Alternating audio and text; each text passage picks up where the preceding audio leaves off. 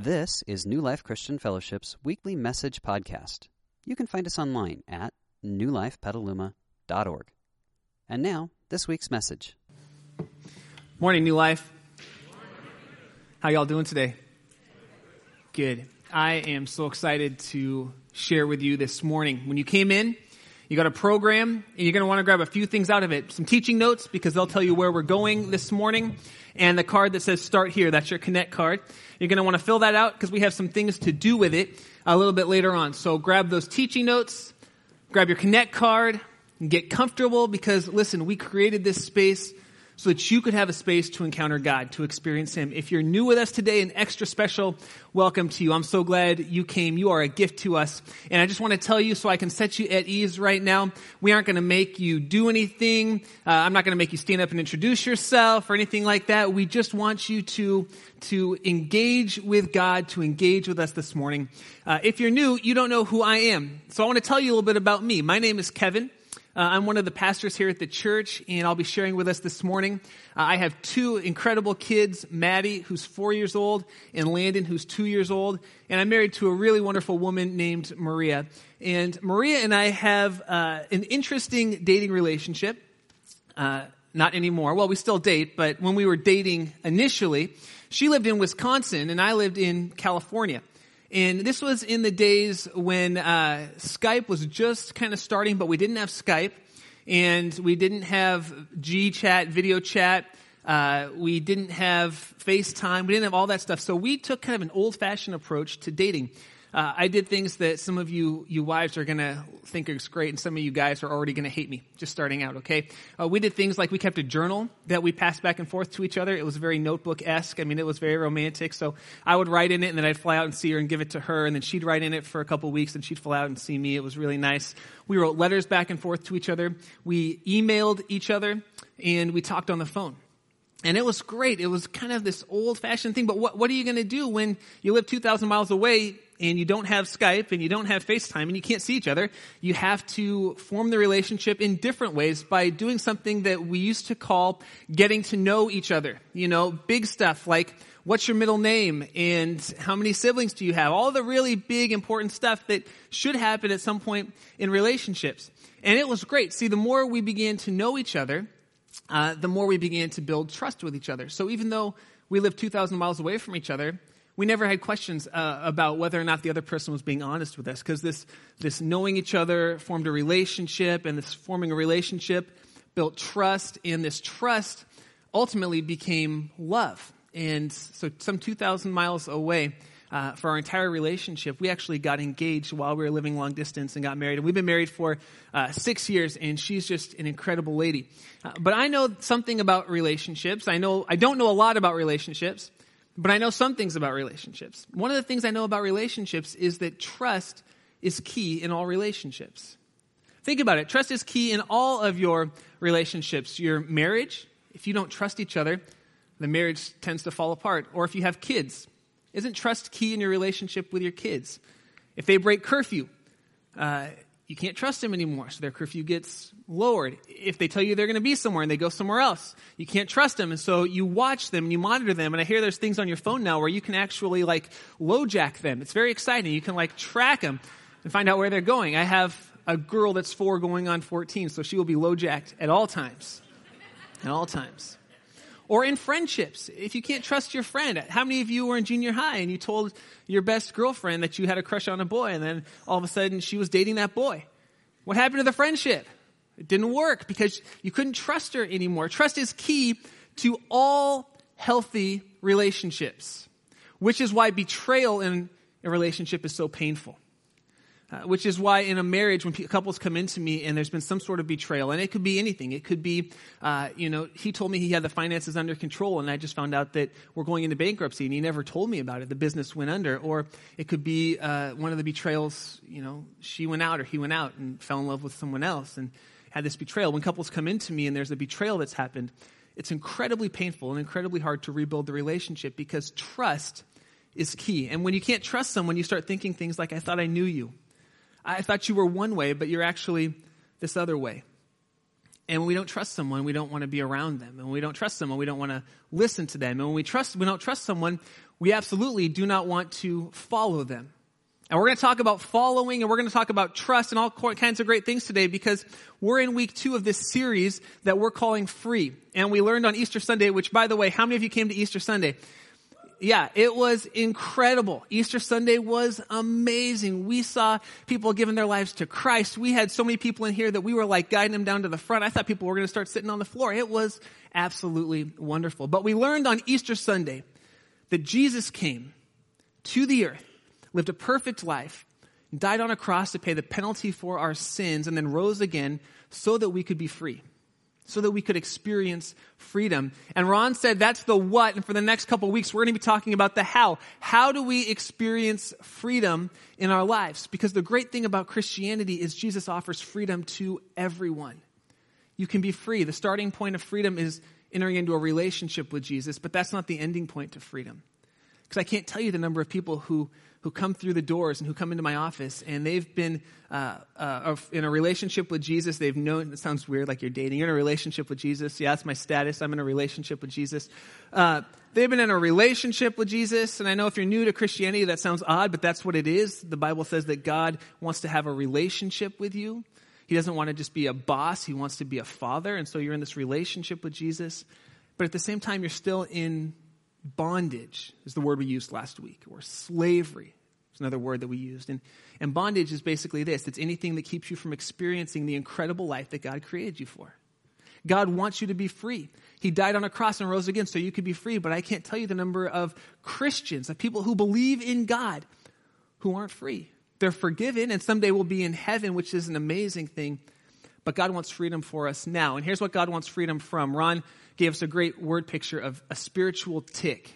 God wants us to be free from spiritual ticks. Remember, he said last week, spiritual ticks are anything that clamp onto us, and they start off small, but they kind of grow and grow and grow over time, just like really nasty, gross, real ticks do, to the point where we can't get rid of them. We can't get them off. And so a spiritual tick could be something like you felt bad one day, and so you went shopping, and you bought a new shirt, and then you felt better about yourself. And you felt better for a couple days, and the tick glommed on. You thought, well, this is kind of nice. I buy a shirt. I feel good about myself. This is fun. But then the next time you feel bad about yourself, you go out again, and you have to buy 2 shirts to feel better, and the tick starts to grow. And all of a sudden, this thing that started out as kind of helpful to help you kind of feel free has trapped you, because every time you feel bad about yourself, you go out and you buy more and more and more stuff. And now all of a sudden you're in a crazy amounts of debt because the shirt's not enough. The shoes aren't enough. Now it's got to be a car. Now it's got to be a house. We have to have more and more and more. And the spiritual tick of materialism is now consuming us, and it's huge. Or maybe you were doing your taxes, or you're doing your taxes right now, and you're thinking, maybe I'll just cheat on my taxes a little bit. Why not? Nobody will know. And you start to cheat on your taxes. You think, oh, I got away with it. It's kind of nice.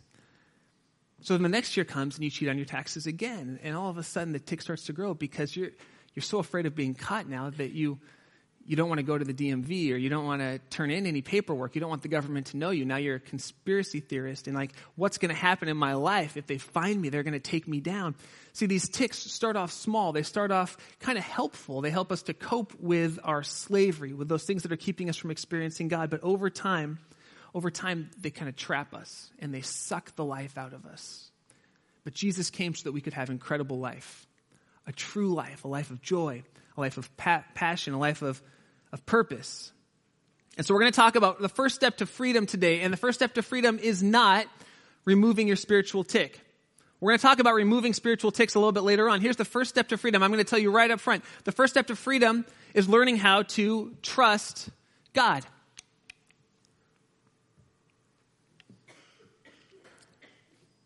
The first step to freedom is trust, because trust is key to any healthy relationship. And remember, God wants to have a relationship with us. But if we're honest, even a lot of us in here who are Jesus followers would say, I have a hard time trusting God. And I don't blame you. Listen, it's hard to trust someone you can't see, and we can't see God. Maybe you were raised in a Christian tradition or a background where God was this picture was painted of God, and he was cruel or mean or out to get you, or he was a killjoy. And because of that, you have a hard time trusting God.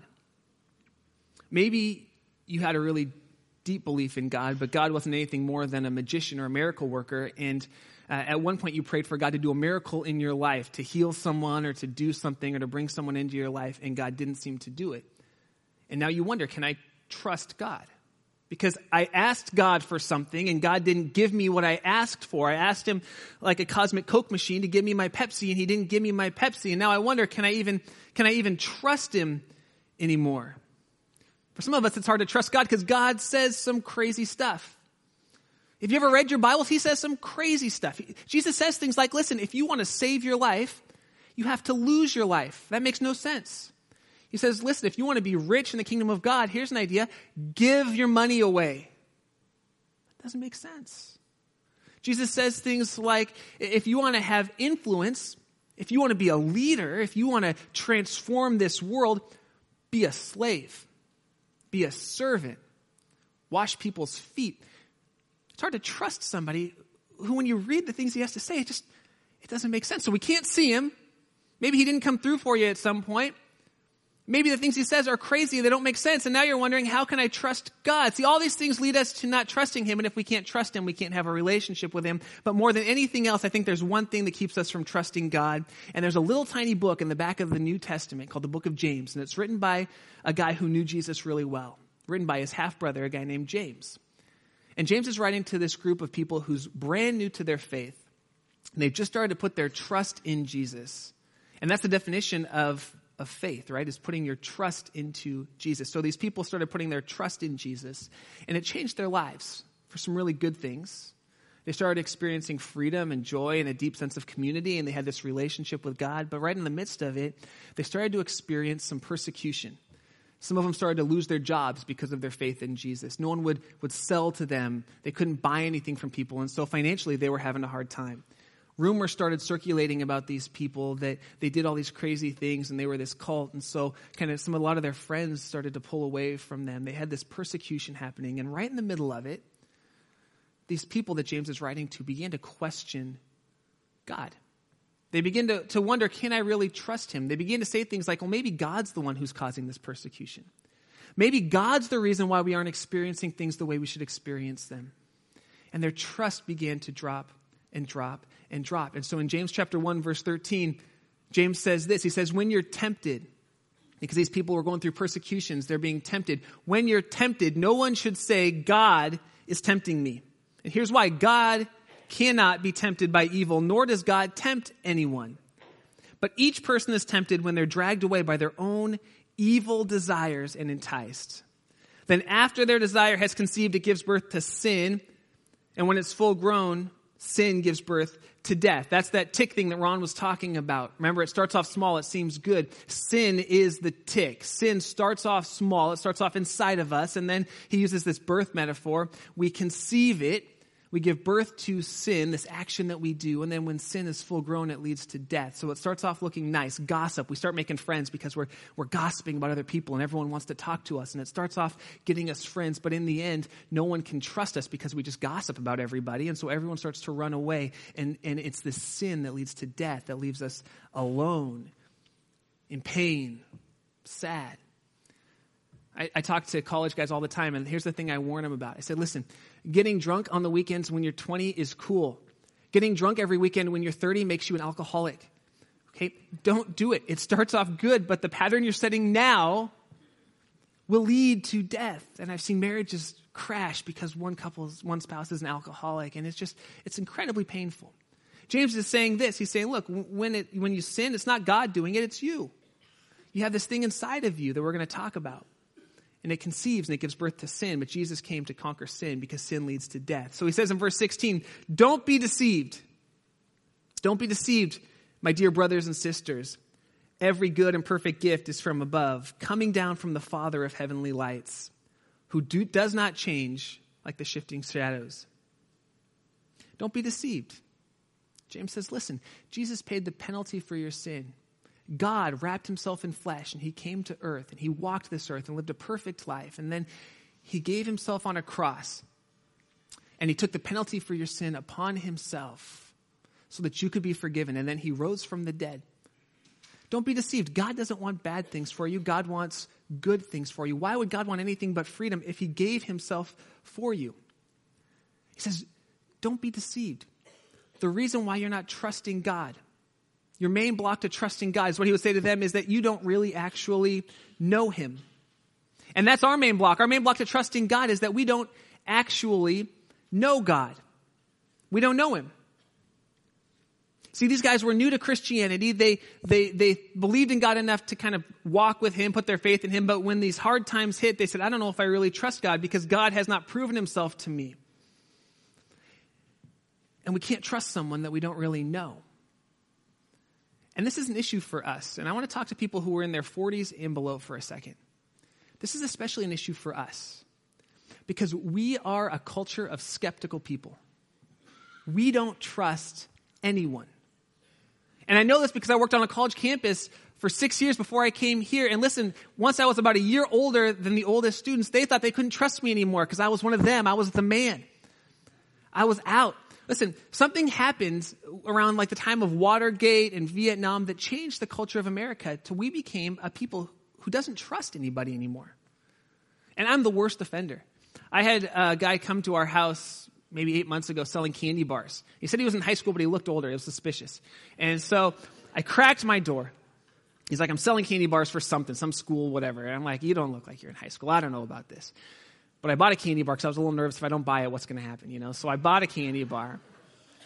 And I shut the door and I'm thinking to myself, I wonder if he was like casing the house or something. This like 18-year-old, 17-year-old. I don't know. Maybe he's casing the house. He's going to come back. Did he see my kids? Whatever. Did he lace the candy bar? All these thoughts are going through my head. So a perfectly good candy bar. I threw it away. It was tragic. It was tragic. And you guys, listen, it wasn't because I was all healthy at that point. It was just, I was suspicious. I couldn't trust him. And you're laughing at me, but you're the same way. You're the same way. You lock your car. You lock your house. You lock your cell phone. Who's going to break into your cell phone? I don't care what's on your cell phone. You lock your Facebook page. I don't care what's on your Facebook page. We lock our Wi-Fi. We lock everything. Why? Because we don't trust people. We don't trust people. And maybe we shouldn't. Maybe it's because it's a scary world. But that's an issue when it comes to God. Because if we don't trust God, we'll never follow God. And the only way to get to trust God is to actually know God. And James is saying to the people, the reason you don't trust God is because you don't know God. Because if you knew God, you would know that God is trustworthy. Here's a few things James says about God. God is only good all the time. He says God is good. He doesn't have a mean streak. He doesn't have a dark side. God doesn't change. God never woke up on the wrong side of the cloud. Okay? God never had hormone imbalances or hot flashes. And I'm talking to guys too, okay? God doesn't change. God is good. And here's the last thing he says. God gives good gifts to his children. God doesn't want you to sin. He's not tempting you to sin. He actually gives you good gifts. Salvation is a good gift from God. The Bible says that it's by grace, by God's grace, that we're saved through our trust in Jesus, through our faith in him. It's a gift. And freedom is a gift that God wants to give to us. And I know what you're thinking because you're skeptical, just like me. You're thinking, well, all right, if God is good, then why does God allow me to have this sin that kind of lingers in my life, these spiritual ticks that hang on to me? Why does God allow me to not do the things that I want to do, to be the person I want to be? And then why does God allow me to keep doing these things that I don't want to do? If God is really good, why doesn't God just take it away? And I want to tell you, I've really wrestled with that. Because I've had all kinds of spiritual ticks in my life. Things that hung on. Things that when I was a follower of Jesus hung on. Things that when I went into ministry hung on.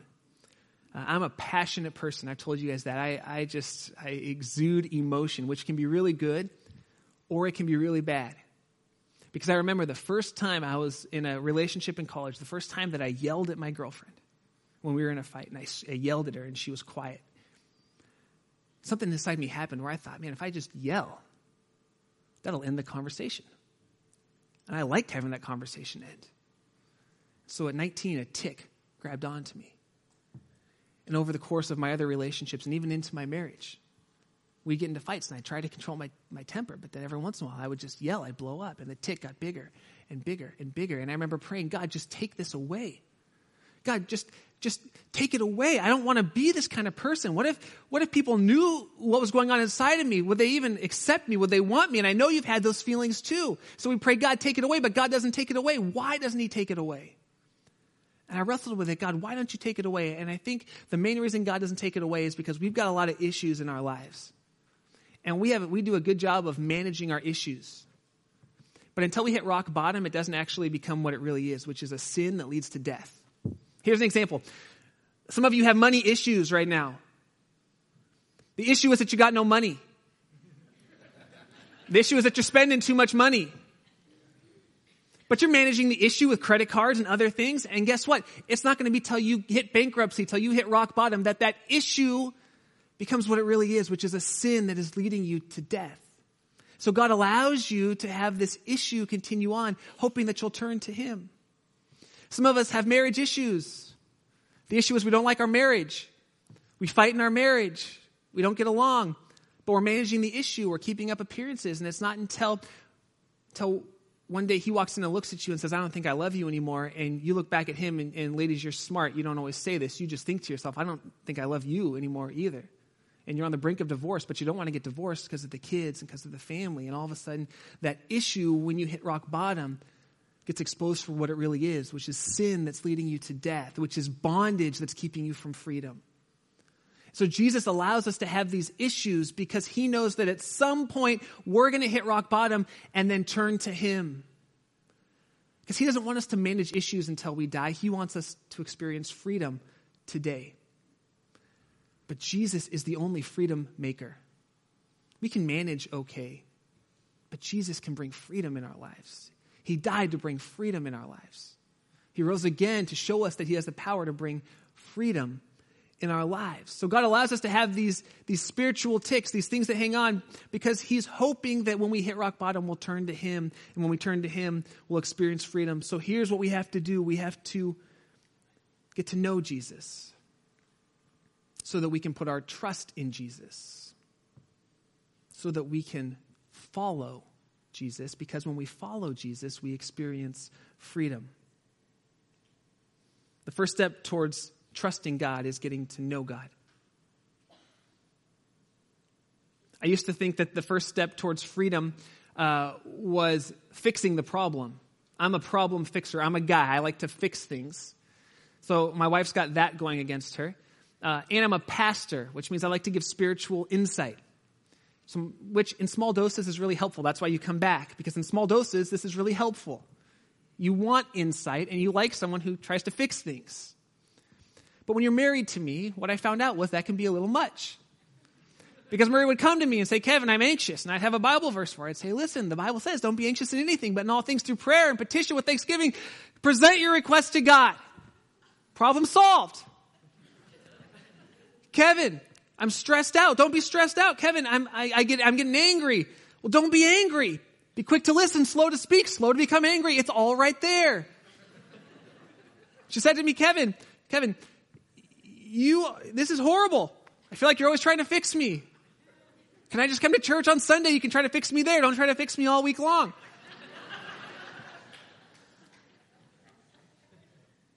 And so I stopped trying to fix. And I started praying, God, would you help Maria to trust you even more in every area of her life? I didn't even give specifics because God knew them. Just try to help her to trust you more. And here's what happened over the course of the next few months. Maria came face to face with God in a lot of these different areas. And all the things I was trying to fix just kind of got fixed on their own. Because she came to trust him more deeply, to know him more deeply. And I wasn't getting in the way trying to fix her all the time. Ladies, don't try to fix your husbands. Let God do it. Sorry, I'm kind of a female in that. I try to fix my spouse. It didn't work. The first step towards freedom is not trying to fix the problem. The first step towards freedom is trusting God as we get to know him. That's why James goes on to say this. He says, once you've done that, then he says in verse 22, don't merely listen to the word and deceive yourselves. Do what it says. So now that you've come to trust him, He says the next step is do what God says to do in his word. Anyone who listens to the word but does not do what it says is like someone who looks at his face in the mirror and after looking at it, goes away and immediately forgets what he looks like. But whoever looks intently at the perfect law, the law that gives freedom, and continues in it, not forgetting what they've heard, but doing it, they will be blessed in what they do. Here's how you know if you trust God. You're doing what God says to do. Because if I went up to you and I asked you, hey, do you trust God? I guarantee almost everyone in here would say to me, yeah, I trust God. Of course I trust God. I'm a Christian. I trust God. Here's how you know if you trust God. Are there certain areas in your life where God is saying to do A, but you're refusing to do it? Instead, you do B. God's saying do A, but you do B. If that's true for you right now, then you're not trusting God.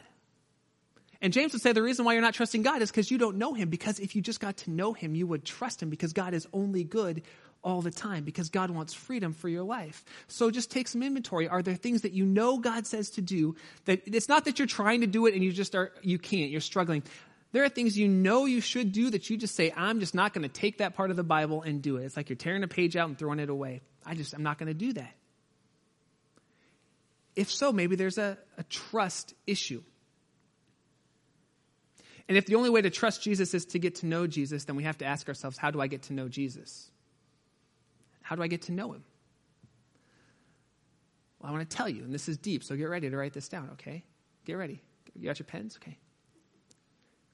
Read your Bible. Read your Bible. A great way to get to know Jesus is by reading the biographies of his life. The biographies of Jesus' life are called the Gospels: Matthew, Mark, Luke, and John. They're in your Bible. If you don't have a Bible, we'll give you a Bible. Or go online, BibleGateway.com. You can see a Bible right there. If you want to get to know Jesus, if you want to trust him more fully, you have to get to know him. And the best way to get to know him is to read about his life. Read the things he said. Read the things he did. And the Gospels, Matthew, Mark, Luke, John, are a great way to do that.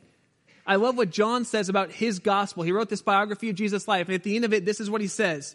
In John chapter 20, he says, I've written this so that you may believe, so that you may put your trust in Jesus, so that you may get to know him, so that you may believe that Jesus is the Messiah, that he's the Son of God, and that by believing you may have life in his name.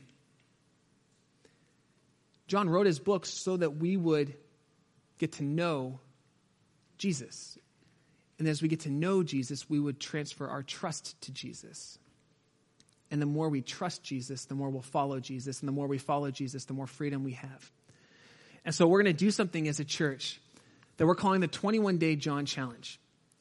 And we created these books, and it's the entire Gospel of John, the biography of Jesus' life, broken up into 21 days. It's all right here for you. When you leave today, everybody's going to get one because we have incredible volunteers that printed and folded and stapled like 600 of these. So do not recycle it, or they will get mad at me. We have scary volunteers. Inside of this book are the words of Jesus, the words of God. And if you're having a hard time trusting him right now, the best thing you can do with the month of April is invest 10 minutes a day getting to know Jesus. It could change your life. Some of you are here today and you're thinking, you know what? I don't believe the Bible. I'm not asking you to believe the Bible. How many of you have ever read a book and from the very beginning said, I know I'm going to believe everything this book says? I'm not asking you to believe everything the Bible says. I'm just asking you to read about Jesus for 21 days and then decide if you believe. I'm not going to ask you to do anything with what you read. Just read it. 10 minutes a day. It has little questions for you. It has a spot to write stuff down. It's incredible. 10 minutes a day to get to know Jesus, and it could change your life. Here's why it's so important. I guarantee you will only follow someone that you trust. And you'll only trust someone that you know. And the best way to get to know Jesus is to read about him. And freedom, which is what God designed you for, freedom comes from knowing God, from placing your trust in God, and from following God. And when we do it, we experience freedom. Friend, if you're here today and you're not a Christian, this 21-day challenge is for you. You owe it to yourself to explore the realities of Christianity, and we're giving you a free book to do it. If you're here today and you're a Christian, but there are certain parts of the Bible that you just would rather skip over it, you don't think you believe, this challenge is for you. Read every part of it. I'm not even telling you to do anything with it. Just read it. Just read it. And if certain parts of it seem compelling to you and you want to put it into action, all the better. Start to do it. If you're here today and you just couldn't love Jesus any more than you do, and you're following him in every area of your life, this challenge is for you. Because it's like picking up an old friend and getting to know him even better. The more we know him, the more we'll trust him. The more we trust him, the more we'll follow him. And in following Jesus, we experience freedom. And that's the first step. We're going to talk about all the other steps after that, but if we're not following Jesus, the best we can do is sin management. But God wants us to be free. So pull out those Connect cards for a second. I want to give you some ways to put this into practice. The bottom one is one that I'm hoping everyone will do. So I want you to pull out that Connect card. On the back it says, I want to apply today's teachings by. And the bottom one says, I'm going to take the John Challenge this month. And listen, we are so kind that we gave you 2 extra days in this month. So if you start the challenge today and you miss 2 days, you can still do it. Or you could read the whole thing in a week and be an overachiever. I will give you a gold star. Way to go. I'm going to take the John Challenge this month. If you would do it, if you're open to it. And again, I'm not telling you have to believe everything it says. Just get to know him. If you're open to it, mark that on your card. And when you leave, grab one of these books. And then we'll have them for the next month. We'll have them out in the lobby. We'll have them all over the place. So if you lose yours, you can grab another one. Don't worry about that. But grab one today and start reading it. And that's all I'm going to ask most of you to do today. Just spend 10 minutes a day reading about Jesus for the next 21 days. But if you're here today and you've never entered into a relationship with Jesus, where you've come to know him, where you've come to transfer your trust over to him, where you've come to believe in him, I want to talk to you for a second. You might not know everything about God. You might not know everything about Jesus, but I know there are some of us here today, and you've heard enough. You've heard enough to transfer your trust over to him. And something about this whole thing is compelling to you. Something about this community is compelling to you. Something about these worship songs and the message that you're hearing is compelling, and it's drawing you in. And I want to tell you that is God speaking to you. That's God's Spirit drawing you to himself. If you're here this morning and you've never entered into a relationship with Jesus, in a minute we're going to pray. And I'm going to say a simple prayer and have you repeat it after me. It's just a prayer of commitment where you would commit yourself over to God. And if you've never done that, today's your day, because the first step to freedom is putting your trust in God. And if you're here today and you've never put your trust in God, today is the day to do that. And God says some incredible things will happen. He says that God will forgive you of your sins, of the things that have taken you away from God. And he will fill you with his Spirit, giving you the ability to live the life he created you to live. And he will walk with you on this journey of life. If you've never done that, I want to give you a space to do that now. So would you join me as we pray? And if you're here today and you're ready to make that decision to commit yourself to God, you can pray this simple prayer. You should repeat it after me. It's a prayer of commitment saying, God, I want to follow you. So just whisper this right where you are. Say, Lord Jesus, I believe that you came to earth and that you died on a cross to pay the penalty for my sins. And that you did it so that I could be forgiven and be drawn back into relationship with God. And today I say yes. Yes, I want the forgiveness that you offer. Yes, I want the freedom that you can bring. Yes, I want you, God. So would you come and would you fill me with your Spirit? And would you guide me on this journey? Would you give me the courage and the wisdom to follow you? And in following you, would you help me to experience freedom? I pray in Jesus' name. Amen. Amen. We hope you enjoyed this week's message. You can find more information about New Life, including contact information, at newlifepetaluma.org. Thanks for listening.